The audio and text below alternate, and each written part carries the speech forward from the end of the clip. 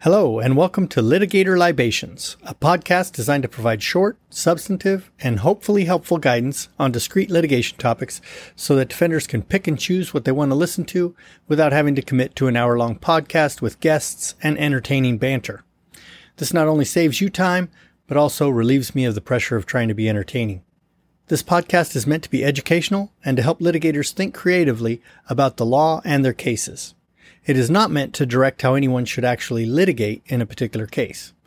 It is also unofficial insofar as the ideas are those of the presenters and do not represent the official views of the Air Force or the Trial Defense Division.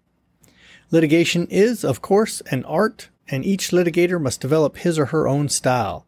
Always do what you believe is in the best interests of your client, consistent with the law and your professional and ethical obligations. I am Daryl Johnson of the Air Force's Defense Counsel Assistance Program, and it's 5 o'clock here in the National Capital Region. Please join me as I pour myself a drink to relax, sit down, and share some thoughts on defensive litigation and advocacy.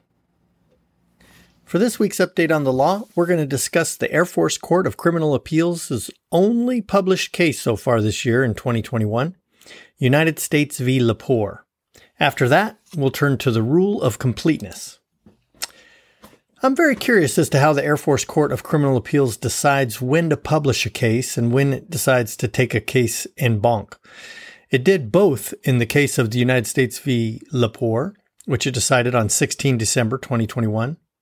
The issue in the case was whether the court-martial order erroneously indicates that the appellant's conviction triggered the firearms prohibition under 18 U.S.C. 922G. The Air Force Court concluded that the issue was a collateral matter and is beyond the scope of its authority under Article 66, and therefore it denied any relief. So here we have an en banc Air Force opinion that decides it doesn't have the authority to decide. Doesn't sound all that helpful or important. In fact, in at least one way, I believe the opinion is actually unhelpful, because it purports to state what the law is, but then declines to conduct any analysis of whether that law is a valid exercise of authority under the Constitution or the enabling statute. Before I get into all that, however, I want to discuss the opinion's practical implications for defense litigators. First, the case drives home the importance of advising your client about the collateral consequences of a court-martial conviction and your extremely limited ability to do anything about those consequences. In the LePore case, it was the firearms prohibition, which is a notice provided to the National Instant Criminal Background Check System indicating that your client is prohibited from possessing a firearm for 1 year. Of course, we have some great templates on SharePoint to help you advise your clients on collateral consequences, so please start with those and keep them current. The second practical implication from LePore is that the case reminds counsel that when you get a chance to look at the statement of trial results, whether it's in the draft form before trial or when a government representative drops off the required copy after trial, read it and review it.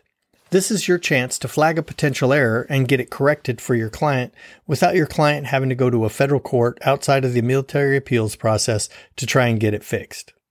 If you miss it, that statement of trial results is likely going to be carried over into the entry of judgment, and then it may be a long road for your client to try and get it fixed. A road that may require them to go to the civil courts and spend some of their own money.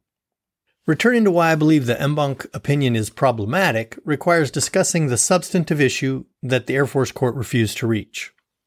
Despite finding that it had no jurisdiction over the legal issues raised by the appellant, the court included in the law section of its opinion both the language from the statute, which is, as I said, 18 U.S.C. section 922G, and it quoted as law an excerpt from Air Force Instruction 51201, which is now Department of the Air Force Instruction 51201.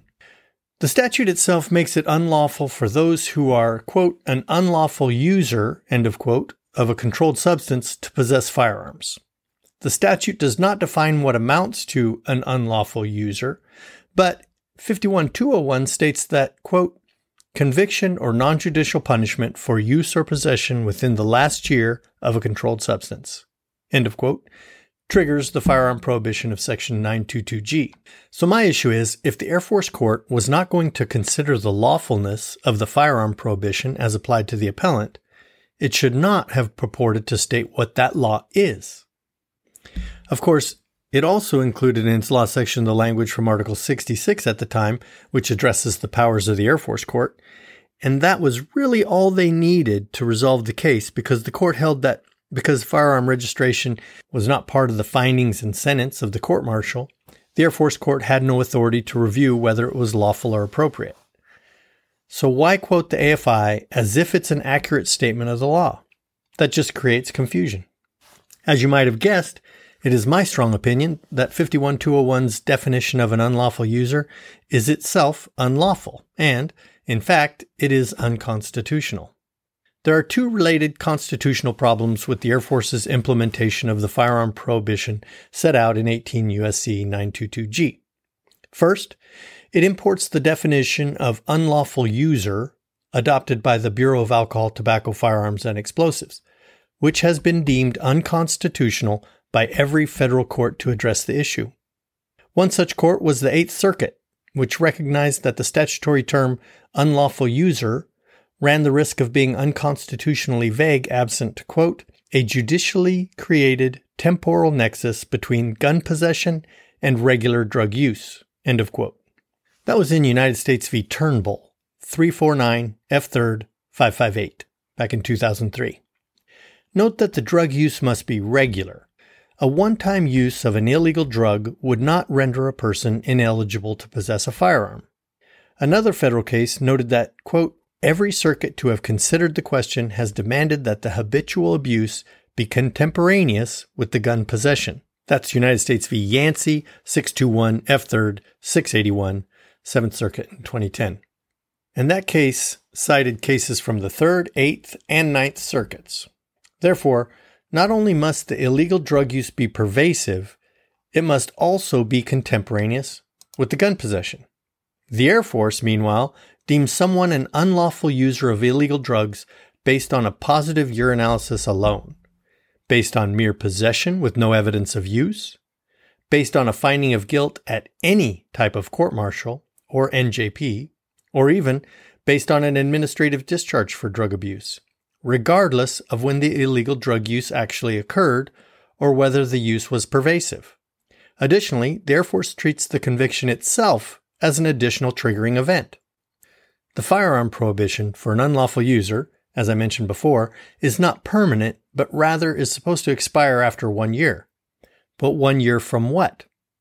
According to the Air Force, 1 year from the finding of guilt, even if the actual drug use was 2 years prior to the court-martial. All of these fly in the face of the temporal nexus requirement between gun possession and drug abuse, as well as the requirement that the drug abuse be pervasive. Which brings me to the second constitutional problem. As you know, possession of a firearm is a constitutional right. So a governmental restriction on that right must be more than just rational. It must demonstrate a strong showing that the firearm prohibition based on historic, intermittent drug use is substantially related to an important government objective. That's from Yancey. The Seventh Circuit in Yancey found the firearm restriction in 922G passed the strong showing requirement, but only where it limited the provision to habitual drug use contemporaneous with the possession of the firearm. Indeed, in finding the firearm prohibition constitutional, the Seventh Circuit pointed out that an unlawful drug user, quote, could regain his right to possess a firearm simply by ending his drug abuse, end of quote. If 922G were as broad as the Air Force applies it, the government would not be able to establish a rational relationship, let alone demonstrate a strong showing that denying a person their constitutional right to possess a firearm based on limited or historic illegal drug use is substantially related to the government's legitimate objective of keeping guns away from current habitual drug abusers. So, in sum, the appellant was likely correct in asserting that the government erred when it indicated that his conviction for using illegal drugs 2 years previously triggered the firearm prohibition in 18 U.S.C. 922G. Regardless, the Air Force Court reasonably found that issue was collateral and outside of its limited jurisdiction. So Mr. LePore must seek a remedy in civil court. Which brings me to my final point on this issue, and that is, in addition to advising your clients about the 1 year firearm prohibition, you should also advise them that under 18 U.S.C. 925 attorney's fees are available for anyone who successfully sues the government to correct an unlawful user label. So, your client may want to file an action in federal district court if they currently possess or desire to possess a firearm within the next year, and their drug use was not pervasive and they are no longer abusing illegal drugs. Okay, enough about drugs. Let's turn to this episode's advocacy focus and talk about the rule of completeness. And in the military, I should say the rules of completeness, because the MREs provide two different rules of completeness, one that mirrors the Federal Rules of Evidence 106, and the other that is unique to military practice and is available only to the defense because it only applies to statements by an accused, and that is Military Rule of Evidence 304H. Both rules are geared towards achieving a fair trial by allowing one party to put the evidence introduced by the other party in its proper context by introducing what the other side left out. Before we get into the application of the rule itself, we should talk about how you can prepare for the rule to recognize when it might come into play through your pretrial preparation. There are two things that you want to make sure you have done prior to trial. First, you need to know who said what in your case, meaning you should have some kind of organization system that puts the entirety of each potential witness's statements at your fingertips. This is similar to how you prepare for identifying and locating prior inconsistent statements, so this garden can produce more than one type of fruit. When video recorded statements are in play, you will want as close to a verbatim transcript as possible, with time hacks no more than 2 minutes apart, so that you can pinpoint what was said, when it was said, and in what context. Second, for defense counsel, there is some additional legwork that you need to do based on the prosecution's notices under Military Rule of Evidence 304D. As a reminder, MRE 304D requires the government to provide the defense with the contents of all statements made by your client that the government intends to use at trial. So let's say you get a notice and the prosecution says it intends to introduce the video recorded law enforcement interview of your client. The government may have made a general statement like statements made to investigators or all admissions made to investigators or what have you.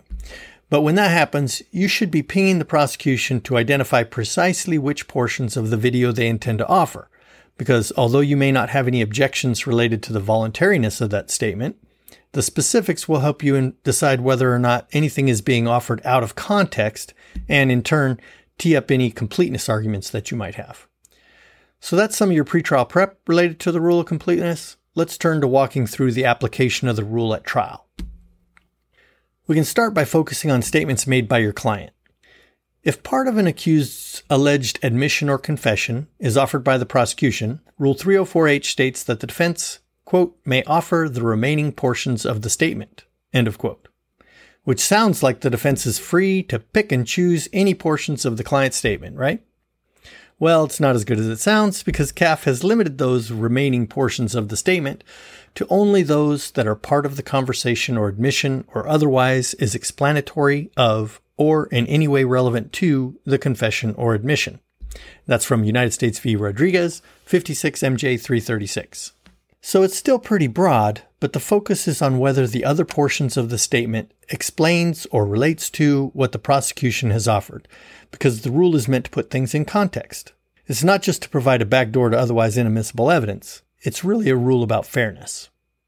Under 304H, the most common way of putting in the remaining portions of the client's oral statement is through cross-examination. For instance, imagine a named victim of a sexual assault has testified on direct that your client apologized to her regarding the sexual assault. Your cross-examination may look something like this. You testified earlier about what Airman Smith said about that night. You testified that he apologized to you. He said he was sorry. But there was more to what he told you. Airman Smith told you the reason he felt sorry and was apologizing. He told you he was sorry because he had misunderstood. He told you he felt sorry because he thought you had consented when, as you said, you did not. If you believe the witness will be fair, you could also ask those questions more open-ended to simply ask what your client's exact words were or what he told her at the time in question, but that is risky because it does cede control to the witness. Keep in mind that you are building these questions based on your pretrial prep, meaning that you have a statement from this witness where she stated all the things that your client told her. Like any cross-examination, the witness may not be forthcoming with the more favorable portions of your client's statements, so you should be prepared to refresh the witness's recollection, since you will likely want the remainder of your client's statement in as substantive evidence. But you may also want to impeach using a prior inconsistent statement if you would rather just undermine the credibility of the alleged admission. One thing that is critical in the analysis is asking whether the statement you are offering is, quote, part of the original confession or admission, or a separate transaction or course of action. That's the operative language from United States v. Rodriguez. The analysis is not as simple as, was it said at the same time as the portion offered by the government? Because even if the remaining portion offered by the defense was given as a separate statement, the client's statement could still be admissible if it puts the admitted statement into context. So that is a little bit confusing, so let's use an example. Consider in the previous example, if the client had had a series of conversations with the named victim, and each time he told her that he was sorry because he believed she had consented, but in their last conversation, he just said he was sorry and nothing else. You would want to argue that the earlier conversations are necessary because it makes clear what exactly he meant, even though he didn't clarify it in that final apology. For instance, in United States v. Foisey, 69 MJ 562, which is a case from the Navy Marine Court of Criminal Appeals, the accused had been called in and provided investigators with a detailed statement regarding the events that led to the alleged sexual assault. 2 months later, he was called back in to provide additional details, and he again complied. His second statement was labeled a supplemental statement, and he did not include all the prior detail, but instead, as directed, focused just on the sexual act at issue. At trial, the government admitted the second supplemental statement, but without the initial statement, which had provided all the details leading up to the sexual act that spoke to consent or reasonable mistake of fact as to consent. The defense sought admission of the prior statement under the rule of completeness, but the military judge didn't allow it because, apparently, the military judge thought context is limited to making the statement sensible. He felt that because he could understand what was said in the supplemental statement without the prior statement, it was not required by the rule of completeness. The Navy Marine Court pointed out that the rule was created to prevent exactly what had occurred. That is, the government entering the portion of a statement that sounds incriminating while excluding the context that significantly diminishes the incriminating nature of the admission. Now, before invoking the rule of completeness, defense counsel need to consider that invoking the rule under 304H can put your client's credibility at issue and open the door to character evidence regarding your client's veracity. That comes from United States v. Goldwire, 55 MJ 139. If you are worried about a bunch of adverse character witnesses lined up by the prosecution that you are trying to keep out, or if you've perhaps advised your client not to testify specifically to avoid that sort of character evidence coming into play, you're going to want to keep that in mind. So what we've been discussing so far has focused mostly on MRE 304H. So now let's turn to MRE 106. MRE 106 is both broader and narrower than MRE 304H. It's more narrow in that it only applies to written or recorded statements, so it does not apply to oral statements. And it is more broad in that it is not limited to admissions or confessions of the accused. It applies to any written or recorded statement made by any person. So if either the prosecution or the defense introduces all or part of a written or recorded statement, the opposing party may require at that time the introduction of any other part of that writing or recording or another writing or recorded statement that in fairness ought to be considered alongside with what was put into evidence. So there are two things that stand out about this rule. The first is the ability to force the timing of admitting the writing or recording. The rule specifically empowers the opposing party to force the party who introduced part of that writing or recording to immediately introduce the other parts so that the evidence can be considered together. That can be a pretty powerful move. Imagine the government using an OSI agent to introduce a portion of a pretext phone call to admit the part in the recording where your client admits the sexual acts occurred.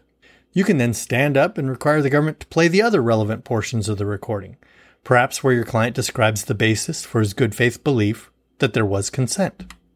Now, in that case, because it is also an admission, the defense may choose to wait and put it in and cross, But the important thing is to be aware of the rule and make a strategic call about how you want to use it. Also, keep in mind that the rule applies to any writing or recording. It doesn't have to be your client, although normally it is, or at least it seems to be. So the other thing about the rule is that it limits the remainder of the writing or recording, or another writing or recording, to only those portions that, quote, ought in fairness to be admitted, end of quote. So the question then is, what in fairness ought to be considered? The rule is not intended to be a sword or a shield, but instead a tool that negates the risk of misleading the fact finder when only a portion of a statement is admitted. In other words, it gives an opposing party the opportunity to admit those portions of the statement that provide context so that the fact finder can give the evidence its proper weight. Note that the other portions are admissible even if they would otherwise be inadmissible hearsay. But courts will apply Rules 401 and 403. However, so long as the other portions of the statement actually do provide context for the admitted portion of the statement, it should pass the 401 test for relevance. But depending on its content, you may still have to argue that its probative value is not substantially outweighed by any risk of unfair prejudice. Citations to cases limiting evidence offered under the rule of completeness can be found in United States v. Rosales, 74 MJ 702, which is an Air Force Court of Criminal Appeals decision from 2015. In practice, you may take these issues up with opposing counsel prior to trial to work it out about what exactly is going to be coming into evidence. Or you might take it up in an Article 39A session. Keep in mind, to the extent that you and the other side disagree on something, getting it on the record in an Article 39A session will force the judge to make a ruling and potentially tee up an appellate issue. So don't allow a disagreement to remain off the record. All right, that's about all I have on the rule of completeness. Thank you for listening, and I hope it was helpful. Until we meet again, this is Daryl the Decap signing off. Check in with us again in 2 weeks when we cover a new topic. Until then, any ideas, comments, or suggestions you have are always welcome. You can email me at william.johnson.147@us.af.mil. Thanks again for listening, and thank you for all you do.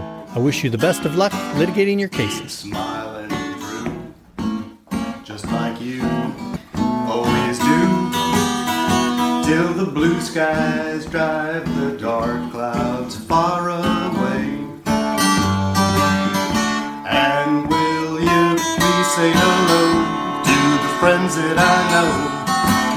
Tell them it won't be long, and they'll be happy to know that you saw me go. I was